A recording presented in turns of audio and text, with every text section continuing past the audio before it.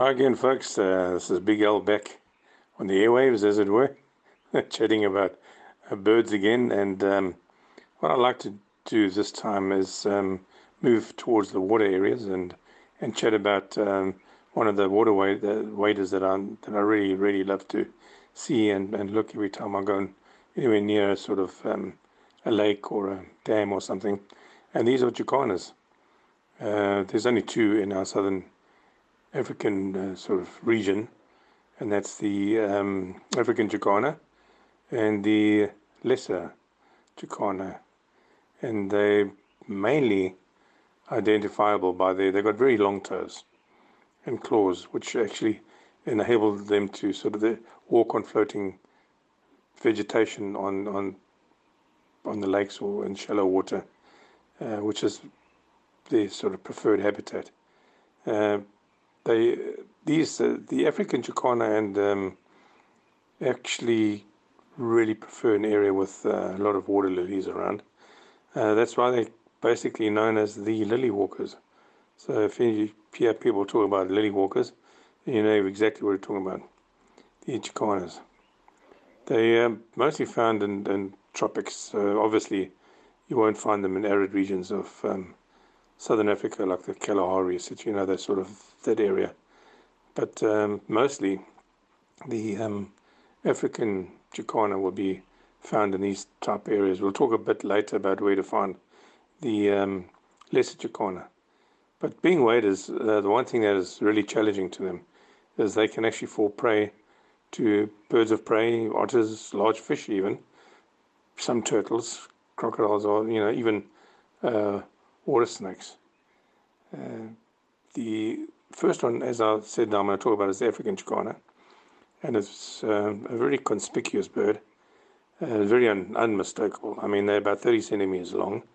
And well, one thing that you might enjoy, some of you might enjoy, is that the females are actually larger than the males. They have this beautiful chestnut upper part, and they've got little black wingtips, and also around the rear of their neck, and they've got a black eye stripe. The under parts of them, they're also like a very sort of a chestnut color in the adults, and that area is normally only white with the juveniles, and they normally have like a chestnut belly patch. But one of the greatest features that you'll see them is they have this very pale blue bill, which extends up. I don't know if you know the coots, but it's like a coot-like head and shield that just sort of goes up. And they have these long legs and very long toes, which are actually grey. The one thing you need to know is if you look at the juvenile African jacana, they look a lot like the lesser jacana, which I'm going to talk about just now. Well, let's say the immature African jacana. They look a lot like them, except they are still slightly bigger than the lesser jacana.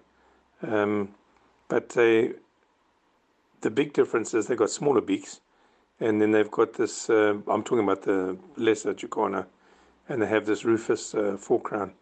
And plus, they say basically hard to find in southern Africa, but I'll talk about them a little now. But all I'm saying is, if you're up in the northern Natal region and you're looking at birds on the lake and you see this little jacana, just have a double look at it to make sure you're not looking at the small African jacana. The African jacana, they're normally found in pairs or actually loose flocks. And the thing about these birds are and this is a lovely word for you that sort of understand Latin names like me, as if these are all polyandrous, which means that one female will actually mate with a lot of multiple male, sorry, and during this time the male alone will sort of care for the chicks. But I'll talk about that a little just now. What I am going to do is I'm just going to play you the sound that these birds make. They're quite noisy and raucous when they do actually make a noise. One of the sounds you'll hear a bit later, and I'll talk you through it, is they make a different sound when the male wants to solicit a female. So the female will sort of come around there. The male will make its nest, And the female will come around and have a look and say, okay, obviously from the call. But let's just hear that the noise now. There we go.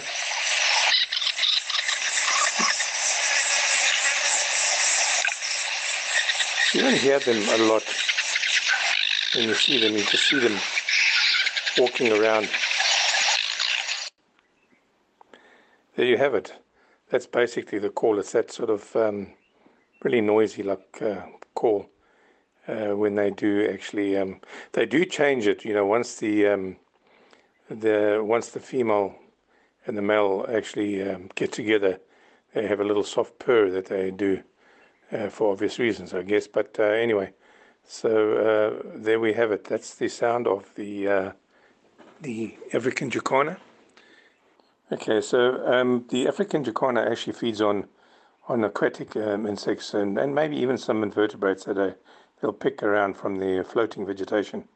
You'll see them sort of walking with these beautiful big toes, looking around the surface of the water for all these little aquatic insects. You will see them actually walking on the reeds, because that's what they normally do, as I said.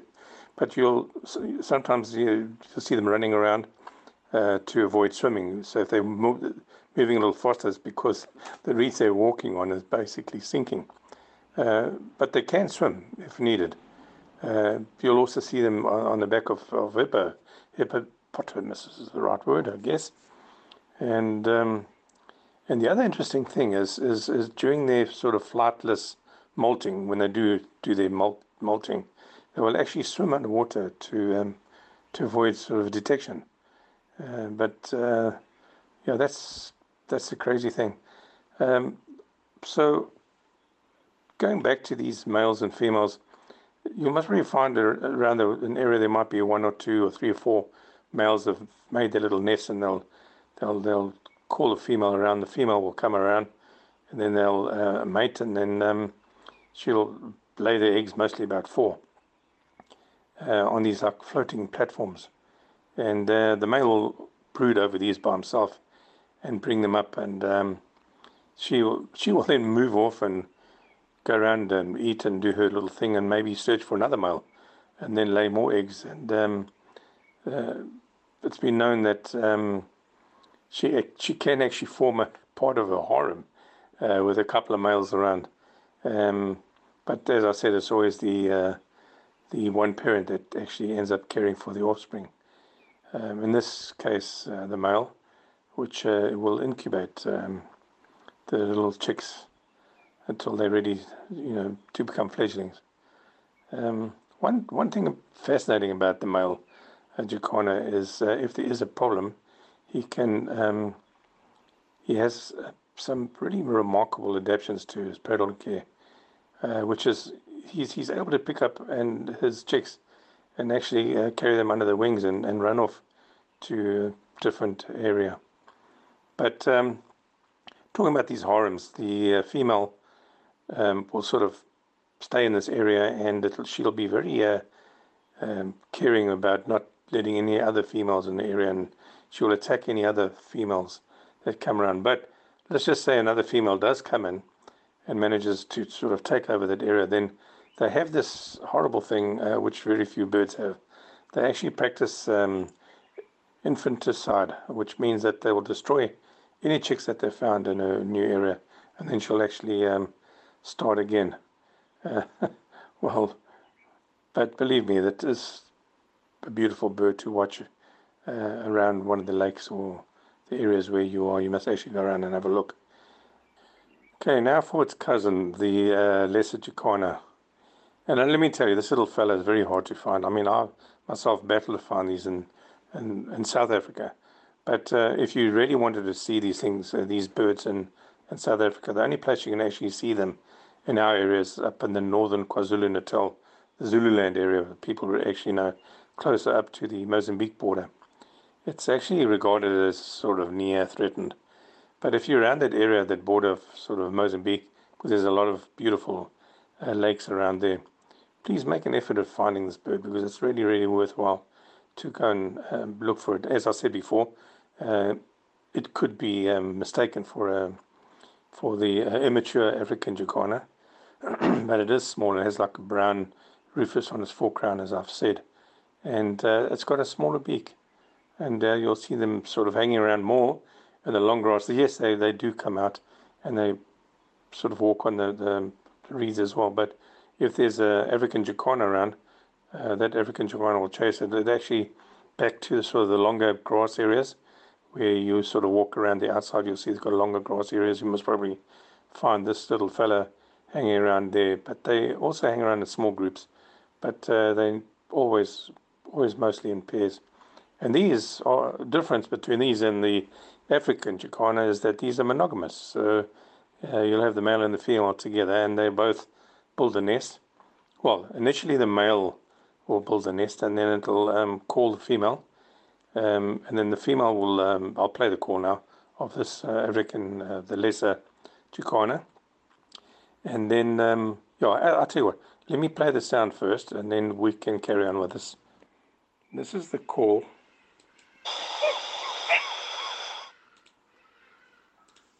And I tell you, that's the only thing I could find on this on the call, and that's actually when it was flushed out of the bushes. But I think if you can get onto the web and try and find the call for yourself, or even one of these bird guides that I keep talking about, then you'll find out for yourself exactly what this bird actually sounds like. As I said before, these birds are monogamous, and they have these small floating nests, and they also feed mostly on aquatic insects. And I think I'm repeating myself, but the male and the female both share this nest. The one thing that this bird does do is, if they're in the area and then they get alarmed, they actually stretch their necks to the limit, and then they sort of erect their neck feathers. It's actually quite a strange thing to see if you ever get a chance to actually have a look at one of these things. They also swim, when needed. But what becomes interesting is, as I said before, the male will make a few floating nests. It'll make like 1, 2, 3, or 4 floating nests, and then the male will solicit the female with its hooting call. When the female arrives, she normally arrives on foot, she'll bow forward, and then the male will hop on, and, well, you know the rest of it. But once they've finished, the male will then vigorously start finding material and building its platform, and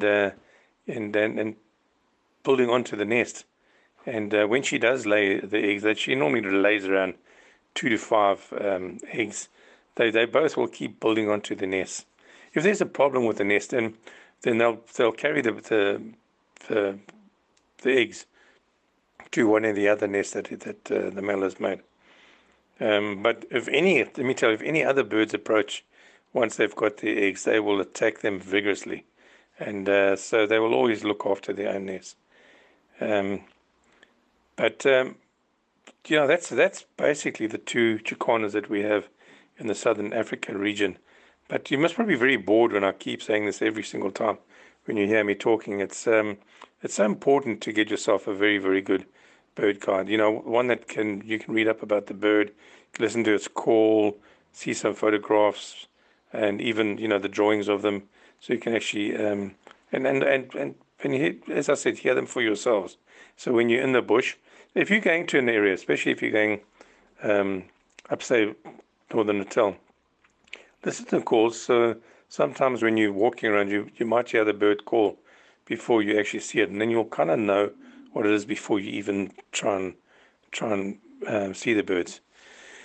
And there we have it. That's all for now, folks. Well, I just hope you enjoyed that little chat about these 2 little birds. And I really thank you for listening. And until the next time, from Big Al, keep twitching.